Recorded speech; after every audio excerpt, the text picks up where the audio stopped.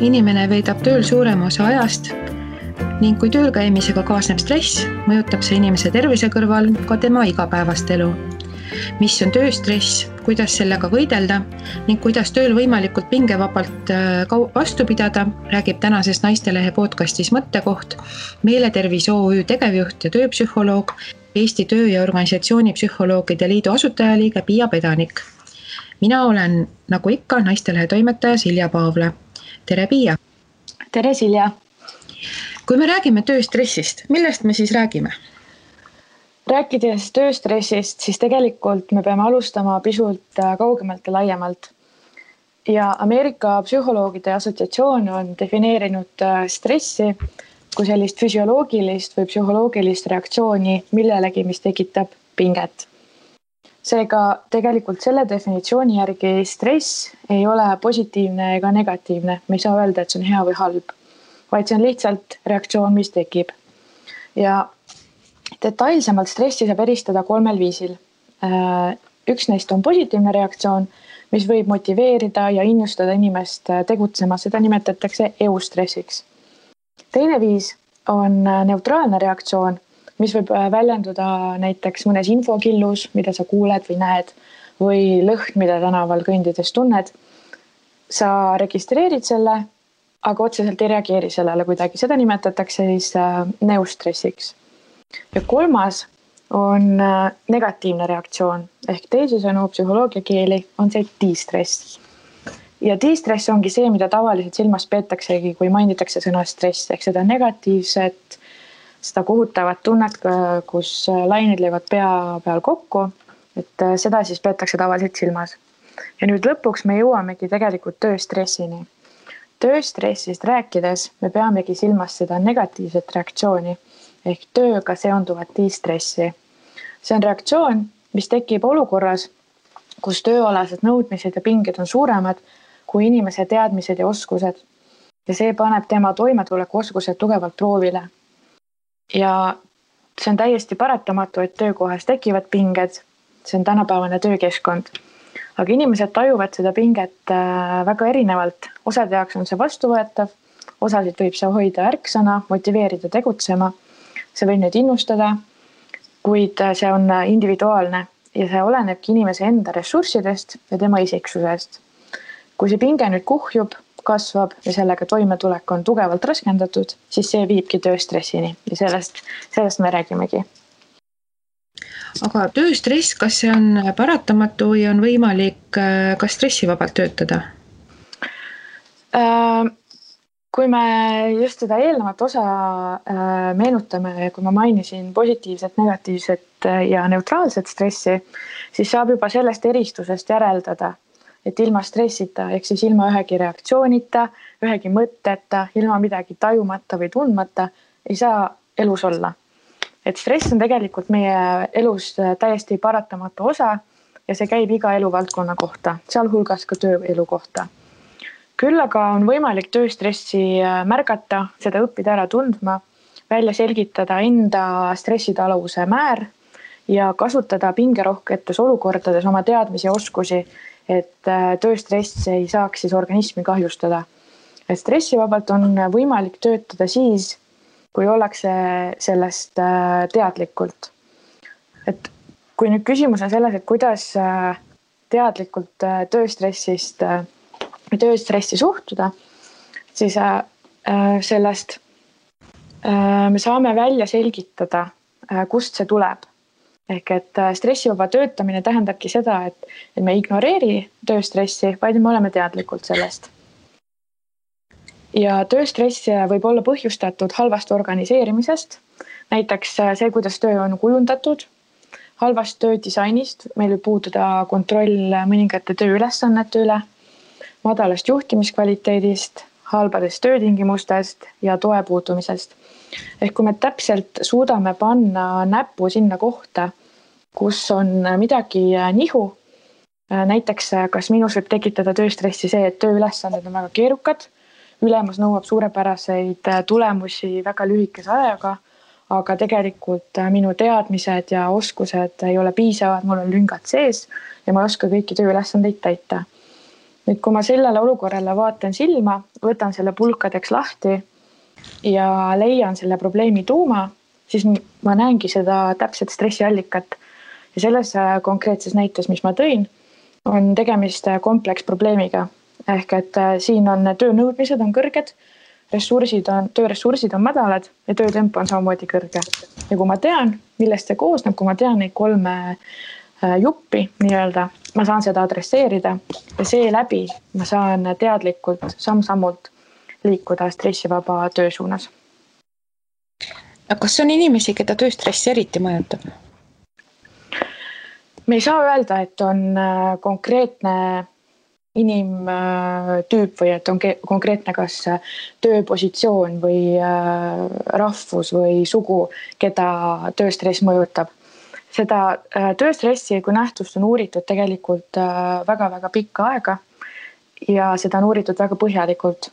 Ja on leitud, et kõikidel inimestel tekib stressirohkes olukorras selline süstemaatiline ehk korrapärane kindla mustriga reaktsioon.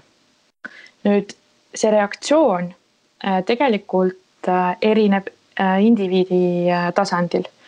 Ehk et individuaalsed erinevused, need, mis meil inimestena on, need mängivad väga olulist rolli, sest et need muudavad inimese kas rohkem haavatavaks selle tööstressi osas või siis just suurendavad meie kaitsevõimet nende riskide vastu. Ehk et me ei saa öelda, et on üks kindel tüüp inimesi, keda tööstress mõjutab, vaid pigem on siis teatud omadused, teatud tegurid, mille olemasolek või puudumine just seda haavatavust mõjutab. Et üks tegur, mis võib siis mõjutada, on selline loom nagu afekt. Ehk et see on kas tunne või emotsioon. Ja see afektiivne reaktsioon võib olla kas positiivne või negatiivne. Ja uuringud on näidanud, et tööstress muudab inimesed, just need inimesed, kellel on kalduvus omada seda negatiivset afektiivset reaktsiooni või seda negatiivset tunnet eriti haavatavaks. Ja see tähendab seda, et inimesed, kellel kipub esmalt tekkima just negatiivne reaktsioon olukordades, kes näevad maailma läbi tumedate prillide, kelle jaoks on klaas alati pooltühi, nemad on tööstressi osas haavatavamad. Negatiivne afekt võib väljenduda näiteks vihas, ebameeldivuses, süüs või hirmus. Ehk et need on need tunded, mis esmalt tekivad olukordades, mis võivad olla uudsed või pingelised. Ja seega inimesed, kes neid eelkõige tajuvad negatiivsed emotsioone ja reageerivad negatiivselt, seeläbi hindavad ka seda olukorda negatiivsemaks. Või siis võib juhtuda ka hoopis niipidi, et nad rõhutavad ainult selle olukorra negatiivseid aspekte ja jätavad kõrvale kõik, mis on positiivne. Ja seeläbi siis inimesed tajuvadki seda olukorda, seda ümbritsevat keskkonda, kus sees see olukord tekib ja läbi selle kõige ka ennast, enda heaolu, eneseusku, enda hakkamasaamisvõimet ka negatiivsemalt. Aga nüüd need inimesed, kellel on kalduvus selle positiivse afektiivse reaktsiooni poole kalduda, see tähendab, et nemad tajuvad ja näevad olukordi positiivsete, pigem väljakutseid pakkuvate, huvitavatena, nad näevad neid seda väärtust ja õpetlikku momenti selles uues olukorras. Need inimesed on stressi osas vastupidavamad. Ja nende isiksuslik vastupidavus sellele stressorile on tugevam. Ehk et nad näevad neid väljakutseid, nad astuvad väljakutsetele vastu ja see arendab neid olema paindlikum, see arendab nende teadmisi ja oskusi. Aga kui inimesel on tööstress, et see mõjutab ju tõenäoliselt kogu tema igapäevaelu või siis mõjutab see ainult teda ennast, et kuidas psühholoogid sellele vaatavad? Kui me räägime tööstressist, me võime ju mõelda justkui, et see puudutab ainult ühte organismi, ainult ühte inimest. Et see ei ole viiruse või haiguse mõistes nakkusohtlik. Aga tegelikult, kui sellele mõelda, et millistes keskkondades inimene funktsioneerib, kus ta käib. Inimene on ju, nagu öeldakse, sotsiaalne loom. Et tegelikult ei ole vahet, millisest vaimse tervise alasest probleemist me räägime. See mõjutab inimest tervikuna ja seega see mõjutab ka teda ümbritsevad inimesi. Sest inimese terviku moodustabki tema ise pluss tema lähikondlased. See on tema sotsiaalne pool. Ja see tähendabki tegelikult, et kui inimesel on kodus näiteks on väga keeruline aeg, siis on ka tööl keerulisem oma tööd teha ja ka teistega lävida. Ja ka vastupidi. Keerulised hetked ja pingelised olukorrad töökeskkonnas paratamatult võtame koju kaasa. Et siis, kui kontori ukse sulgeme, tihtipeale need probleemid ei jää sinna ukse taha, vaid tulevad meiega kaasa.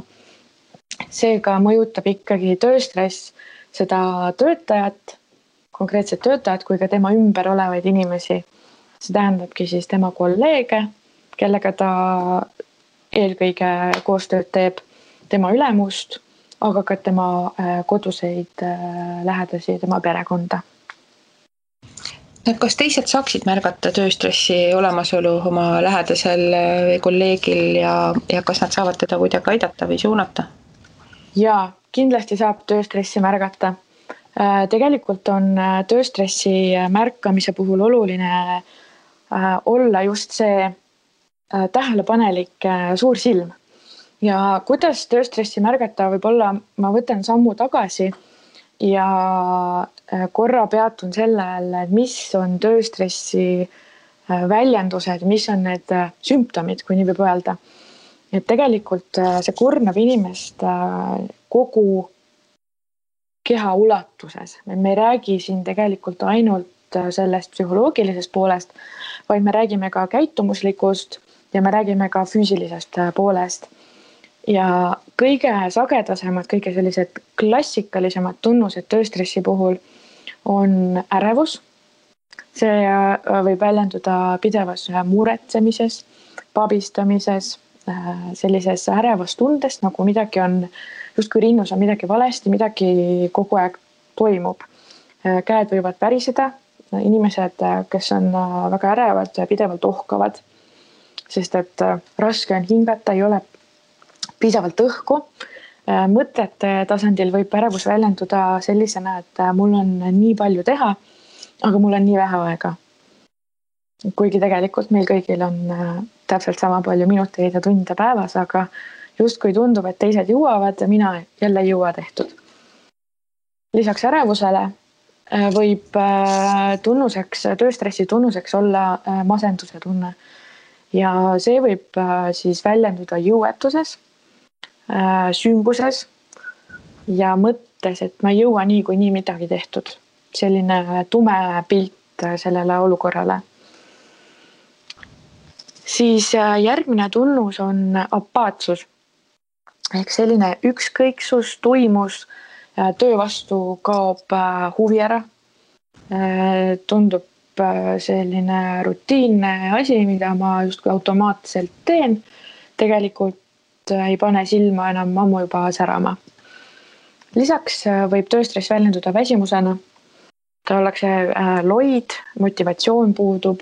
See väsimus võib olla selline füüsiline, ehk et kogu aeg on uni, kogu aeg ei jõua kuhugi kohale, jäädakse hiljaks või siis ka vaimne jõuetus, et ei suudeta alustada mingeid ülesandeid, keskenduda on keeruline ja nii edasi.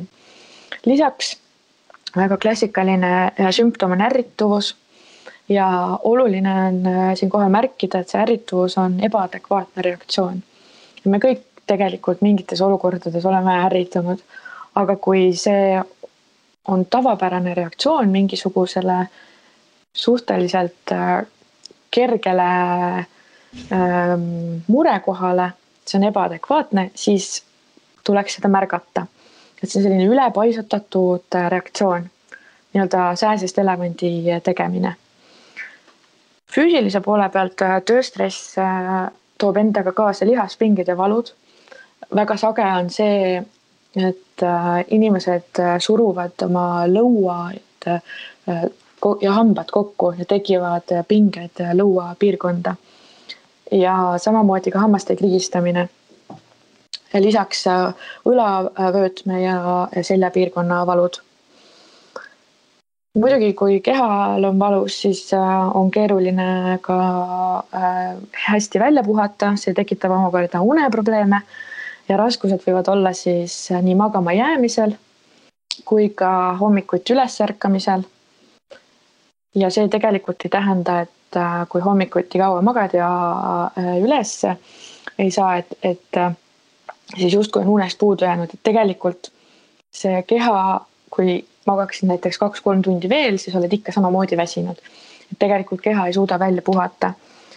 Või siis unega võib juhtuda niimoodi, et uni on liiga lühike või liiga pikk. Ja võimalik ka see, et nähakse hirmuunenägusid või luupaineid. Lisaks tööstressiga kaasneb keskendumisraskused, ehk et ühele tegevusele on keeruline pika aja vältel keskenduda, tähelepanu suunata. Kõik, mis ümber mind toimub, see on väga huvitav. Näiteks buss sõidab aknalt mööda, ma kohe pööran oma tähelepanu sellele, kuigi see tegelikult ei ole üldse kuidagi oluline mu jaoks. Ja keskendumisraskustega käivad käsikäes mäluprobleemid. Ja nüüd, kui seda mõelda, et inimene on sotsiaalne loom ja tegelikult see tööstress mõjutab inimesi, kes on meie ümber, siis üheks tunnuseks, kuidas võib olla märgata just teiste puhul siis tööstressi, ongi sotsiaalne isolatsioon. Inimesed eelistavad üksi olla, nad ei taha suhelda, hoiavad kuidagi omaette. Selle pika nimekirja, selle tunnuste lõpus on alkoholi ja narkootikumite väärkasutamine, et üritatakse leida siis mingisugune väljund, kuidas paremini hakkama saada. Nüüd selle kõige taustal, tulen selle küsimuse juurde tagasi, et kuidas siis inimesed saavad seda pikka nimekirja teiste puhul märgata. Kõige oluline on see, et märgata muutuseid inimeses, sest sageli inimesed ise seda tegelikult enda kohta ei märkagi. Inimene harjub väga kiiresti ja mingid asjad muutuvadki võib-olla tema jaoks täiesti normaalseks. Aga kõrvaltvaatajana on aru saada, et tegelikult midagi on nihu. Ja näiteks inimene, kes on olnud väga jutukas, sõbralik, alati avatud, abivalmis, järsku on vaikne, endasse tõmbunud, vastab napisõnaliselt ja selliselt nipsakalt justkui viskab kõike nina peale ja aru on saada, et ta tegelikult ei taha üldse suhelda. Ta võib tööle hiljaks jääda, ta ei suuda aga keskenduda töö juures olles ja lükkab asju edasi ja asjad kuhjuvad. Võimalik ka, et on rahutu, et nagu kogu aeg oleks kuhugi hiljaks jäämas ja kiirustab. Need on need muutused, mis on tema algse seisundiga võrreldes toimunud ja need annavadki märku tööstressist. Ja nüüd võibki olla see küsimus, et kuidas siis mina kolleegina saaksin teda aidata. See teema adresseerimine, see on väga tundlik teema ja võib-olla, kui tegemist on kolleegiga, kellega ma igapäevaselt ei tee koostööd, ma tahaksin ikkagi teda aidata, aga samas mul on peas mõte, et ma ei ole ju psühholoog, kuidas ma ta juurde ikkagi lähen, äkki ma teen asja hullemaks, võib-olla ta solvub, et ma üldse sellist asja küsin või siis inimesed võivad ärrituda, väga äkiliseks muutuda, vihaseks saada. Kõik võib juhtuda. Aga tegelikult oluline ongi see, et abi pakkuda, et olukord ei muutuks hullemaks ja teine saaks selle vajaliku abi. Ja siin on võib-olla selline võti on selles, et luua selle inimesega kontakt ja usalduslik suhe. Et kui arvad ja kahtlustad, et kellelgi on tööstress või midagi on nihu, siis kõige lihtsam asi, mida saad teha, on seda taktitundeliselt küsida. Leida vaikne hetk ja uurida, kuidas tal tegelikult läheb. Et privaatselt seda vestlust pidada. Need sõnad võivadki olla väga lihtsad. Näiteks, et ma olen märganud, et oled vaiksem kui tavaliselt. Kas sul on kõik hästi? Kas ma saan sind kuidagi aidata? Või keegi on viimasel ajal väga endast väljas pidevalt, et saab küsida, et ma olen märganud, et sa oled viimasel ajal kuidagi ärritu, kuidagi endast väljas, kas sind miski häirib. Selline inimliku kontakti loomine tegelikult viib väga kaugele. Nüüd, kui teine ei taha sellest teemast rääkida, siis tuleb seda austada. Sellisel juhul saab olla vaid toeks ja öelda, et oled tema jaoks olemas, kui millelgi edaspidi ta siis peaks seda teemat soovida avama. Kui ta on valmis seda siis kohe avama, siis lihtsalt tuleks kuulata, olla empaatiline ja hinnanguta vaba. Et sageli selleks, et seda esmast murekoormat vähendada, piisabki suurest kõrvast, kes siis seda aitab leevendada. Muidugi võib proovida suunata siis kas psühholoogi või tööpsühholoogi poole, aga selline esmane kontakt ja esmane suureks kõrvaks olemine viib tegelikult väga kaugele ja on väga suureks abiks. Mida tööstress endaga kaasa toob, seda te nimetasite kenasti, aga et kui inimene märkab enda juures kõiki neid asju ja kui ta kahtlustab, et tal on tööstress, kuidas siis ise ennast aidata ja mida üldse sellisel puhul teha? See on väga hea küsimus. Nagu ma enne mainisin, siis inimesed harjuvad väga kiirelt ja kahjuks on niimoodi, et inimesed harjuvad ka sellega, kui on pidev stressisituatsioon. Ja see muutub selliseks tavapäraseks. Ja seega ongi väga oluline, et ise panna tähele enda juures neid muutusi, mis on toimunud.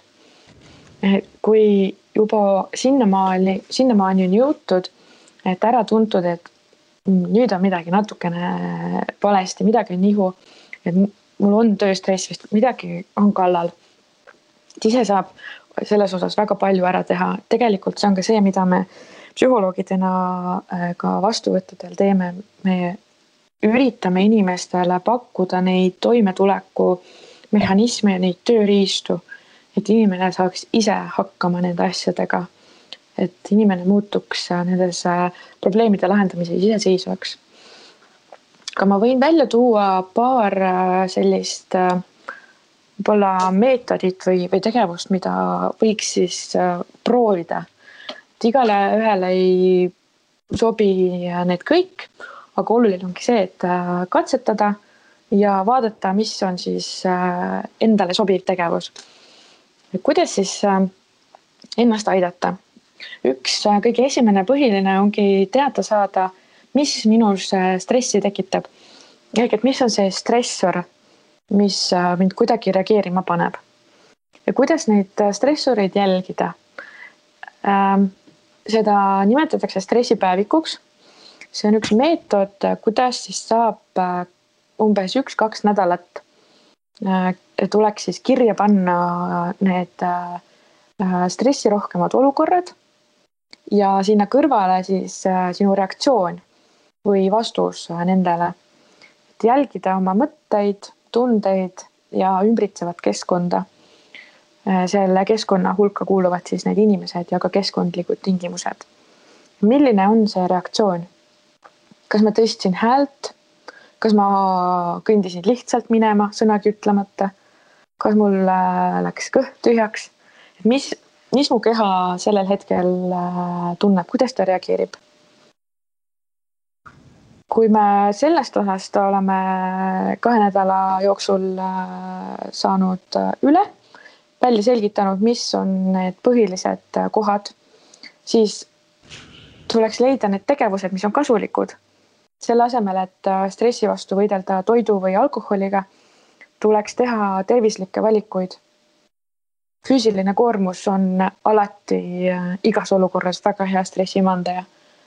Ja tuleb valida just need tegevused ja hobid, mis on inimesele meeldivad. Kellele meeldib mediteerimine, kellele meeldib jooga, kellele meeldib boksisaalis käia, rattaga sõita. Siin on oluline lihtsalt ennast teada. Ja muidugi kasulike tegevuste hulka käib ka tervislikud magamisharjumused, ehk siis korraliku unerutiini väljatöötamine. mis veel saab teha tööalaselt just, on piiride paika seadmine. Et tänapäeval sageli on olukord selline, et kui tööuks sulgub selja taga, siis tegelikult kas arvuti on kodus kaasas või on telefon kodus kaasas või neid meile ikkagi loeme õhtuti enne magama minemist, ehk et kogu aeg töö ketrab kuskil taustal meil peas. Ja on lihtne tunda seda pinget, et ma pean olema selles nutimaailmas 24/7 kättesaadav. Aga selleks, et olla efektiivne töötaja, tuleb panna paika töö ja eraelu piirid. See võibki tähendada, et ma kodus ei vaata töökirju või et ma ei vasta töötelefonile pärast tööpäeva lõppu. Ja nende piiride seadmine vähendabki töö ja eraelu vahelisi konflikte ja kaasuvat stressi. Tööalaselt saab veel oma ülemusega suhelda, adresseerida seda teemat, sest et ülemus või siis ka see tööandja esindajana, siis tema saab panustada tervisliku töökeskkonna loomisesse. Ja muidugi alati on võimalus leida tuge, ehk et küsida abi oma lähedastelt ja vajadusel siis ka pöörduda spetsialisti poole. Aga stressil on ka erinevaid tasemeid ju, et kuidas aru saada, et asi on tõesti hull? Jah, see on tõesti tõsi. Kui me hetkel räägime tööstressist, me räägime sellest negatiivsest reaktsioonist mingile tööalasele situatsioonile.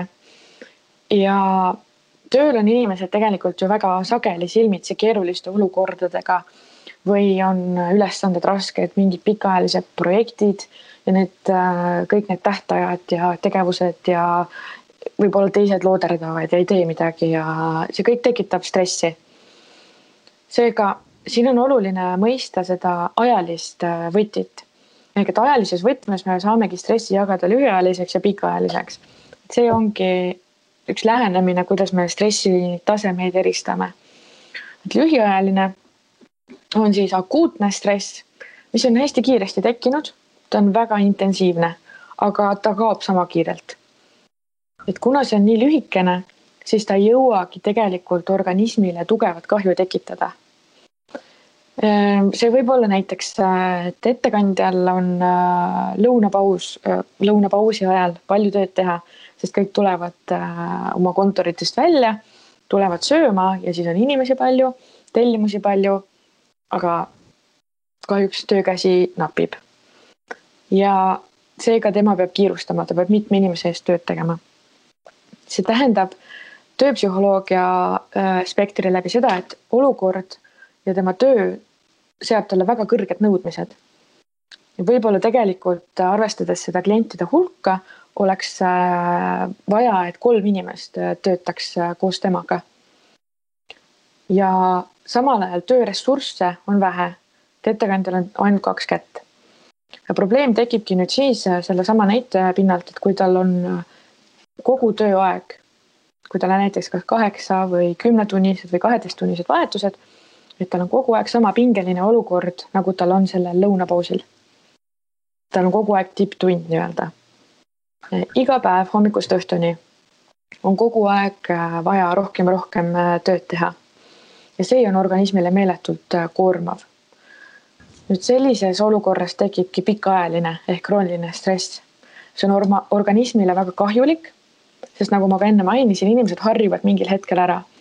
Ta võib-olla harjubki sellega, et kogu aeg ongi nii pikad järjekorrad ja ta kiirustab ikkagi, aga ta keha kuidagi adapteerib ennast sellega ja ta unustab selle suure koormuse mingil mõttel ära. Lühiajalise stressi puhul on inimesed väga teadlikud, et nad seda tunnevad, sest see on uus. Hommikul, kui ta tööle tuli, ei olnud nii palju inimesi, et see kontrast on väga suur.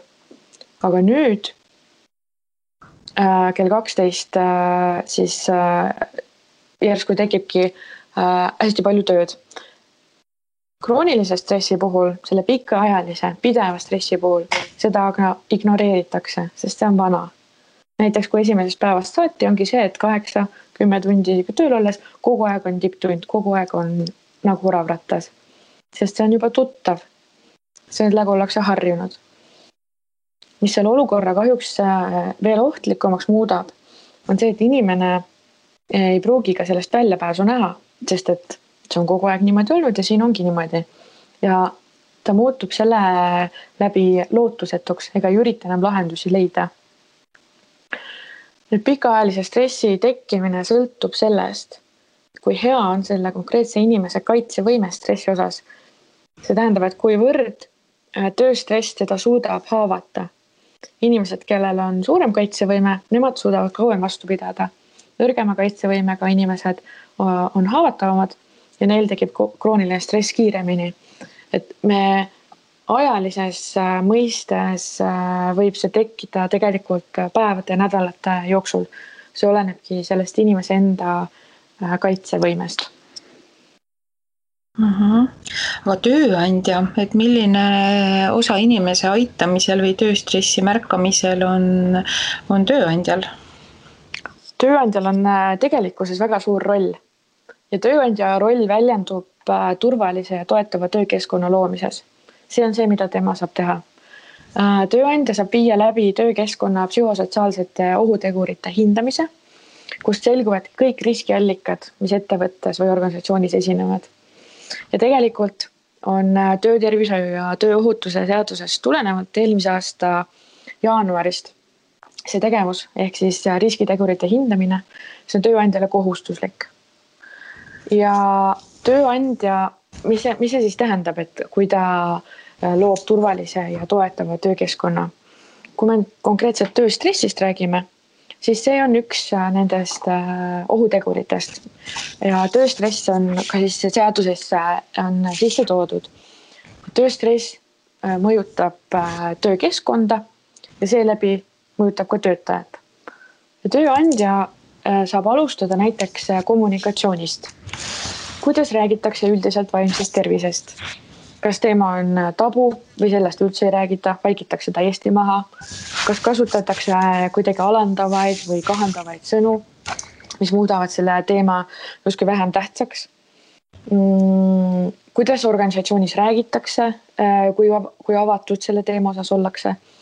Näiteks kas on okei öelda oma ülemusele või tiimliidile või kellelegi või näiteks ka personali osakonnast kellelegi, et mul on ebameeldiv.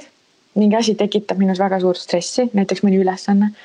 Kas on normaalne küsida personali osakonnast suunamist tööpsühholoogi juurde, kui viltu selle peale vaadatakse? Kuidas suhtutakse?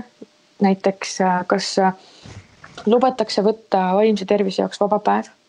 Kõik sellised asjad, mis moodustavad selle baasi, selle suhtumise vaimsesse tervisesse. Seejärel saab edasi liikuda tegudeni. Tööandja saab olla avatud ja võtta seda teemat tõsiselt, kuulata töötajate ettepanekuid, võimalusel olla paindlik näiteks töökorralduslikes küsimustes, tööülesannete järjekorra paindlikkus või puhkeaegade reguleerimine või milline on töötajal üldsegi, kui suur on töötaja mõju oma töökorraldusele. Mis tööandja veel saab teha? Ta saab otsida endale vaimse tervise partneri. Näiteks nagu meeletervis on paljudele ettevõtetele partneriks. Meie tööpsühholoogid, kaasa arvatud ma ise, nõustame töötajaid ja konsulteerime tööandjatega, sealhulgas jällegi ka tööstressi teemadel. Saame läbi viia erinevaid koolitusi. Selle raames siis töötajad ja osalejad saavad omandada oskusi, kuidas tööstressiga toime tulla. See kõik on tööandja poolne tegevus ja tema poolne panus ja ettevõtmine loomaks head, toetavat ja turvalist psühhosotsiaalset töökeskkonda. Aga kui selle teemaga tööstressiga üldse ei tegele, kui seda tähele ei pane, mis siis võib juhtuda? Ma usun, et meil kõigil on olnud neid laisku hetki, kus me tegelikult ei viitsi, ei taha mingite keeruliste probleemidega või teematega tegeleda, sest see nõuab energiat ja me peame keskenduma ja võib-olla pingutama, mõtteid koondama, ebameeldiv, ebamugav. palju toredam on lõbusaid asju teha. Aga pärast seda olukorda võib tekkida natuke aega hiljem selline situatsioon, et see eelmine mure, mis meil oli, millega oleks pidanud tegelema, see on kuidagi eskaleerunud. Ta on elanud oma elu, ta on kuidagi kasvanud ja me leiame end veel suurema muremäe eest. Selle külge on võib-olla tulnud hoopis kolmandad probleemid, millega me üldse poleks pidanud tegelema ja need alguses võib-olla ei eksisteerinudki. Ja nüüd selles olukorras me enam sellest muremäest ei saa mööda vaadata, me ei saa seda kuidagi vaiba alla lükata, ignoreerida ja me ei saa ka lihtsa vaevaga sellest üle astuda. Vaid piltlikult meil tuleb mägironimisvarustus lihtsalt selga panna ja hakata seda muremäge vallutama minema. See on analoog tegelikult, mis toimub ka tööstressiga. Et esmased pingelised olukorrad võivad panna pea valutama, tekitada ärevust, tunned võib-olla pisut sellist ärrituvustunnet, võib-olla mõned muud sümptomid veel, et oleneb indiviidist. Aga nendes olukordades me võime mõelda, et see ülesanne on keeruline, nii või naa, ja need reaktsioonid või need sümptomid, need ongi täiesti normaalsed ja nendega ei ole vaja pikemalt tegeleda, nendesse ei ole vaja süvenedagi.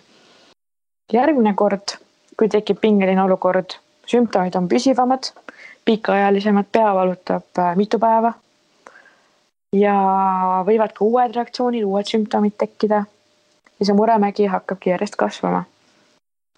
Ja mida suuremaks see mägi kasvab, seda kaugemale me jõuame läbipõlemise poole. Et ühel hetkel ei suuda tööst mõtlemist lõpetada, järgmine hetk ongi uneprobleemid, ärrituvus, väsimus, sütik muutub hästi lühikeseks. Kolmandal hetkel juba samm edasi võivad tekkida füüsilised probleemid, erinevad valud ja pinged, enesehinnangu langus ja lõpuks see võib viia depressioonini, võimalik, et ka kliinilise depressioonini. Elatakse pidevas kurnatuses, olles võimetud igapäevaseid tegevusi ellu viia. Et tegelikult tööstressist rääkides ja tööstressi eirates võib jõuda läbipõlemiseni. Läbipõlemine on sündroom, mis tekib siis, kui kroonilise tööstressiga, ehk siis selle püsiva, selle pikaajalise tööstressiga ei ole edukalt tegeletud. See on jäetud unarusse. Ta on kuskil omaette, oma elu elanud. Ja läbipõlemise sellised 3 võib-olla alustala, mille järgi teda saab ära tunda, on ära kirjeldanud siis WHO, Maailma Tervishoiuorganisatsioon. Ja esimene neist on energiapuudus ja äärmuslik väsimus. Täiesti võimetus normaalselt funktsioneerida. Teine on suurenenud vaimne distants oma tööst. See tähendab seda, et ei olda tööga kuidagi ühel lehel või ei huvituta sellest ja see ei ole nagu osa minust. Ma teen seda tööd automaatselt, aga seda võiks sama hästi ükskõik keegi teine teha. Võivad tekkida ka negatiivsed ja küünilised mõtted tööst. Ja 3. dimensioon, mis läbipõlemist kirjeldab, on vähenenud tööalane võimekus. Ehk siis ma enam ei suuda oma tööülesannetega hakkama saada. Mis on veel oluline läbipõlemise puhul teada, on see, et see on diagnoositav terviseseisund ja see vajab meditsiinilist abi. Ja oluline on märkida ka seda, et seda diagnoosi saab panna ainult töökeskkonnas ja see ei laiene teistele elusituatsioonidele. Et tööstress, kui me mõtleme, kust see lugu alguse sai, sellisest suurest ülestandest, peavalust võib viia väga mustade ja väga raskete tunnusteni.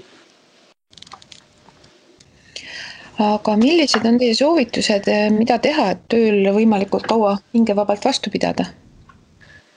Kõige olulisem on ikkagi see, et olla teadlik ja mitte silma kinni pigistada. Kontrollida pidevalt oma stressitaset ja oma hetkeseisundit.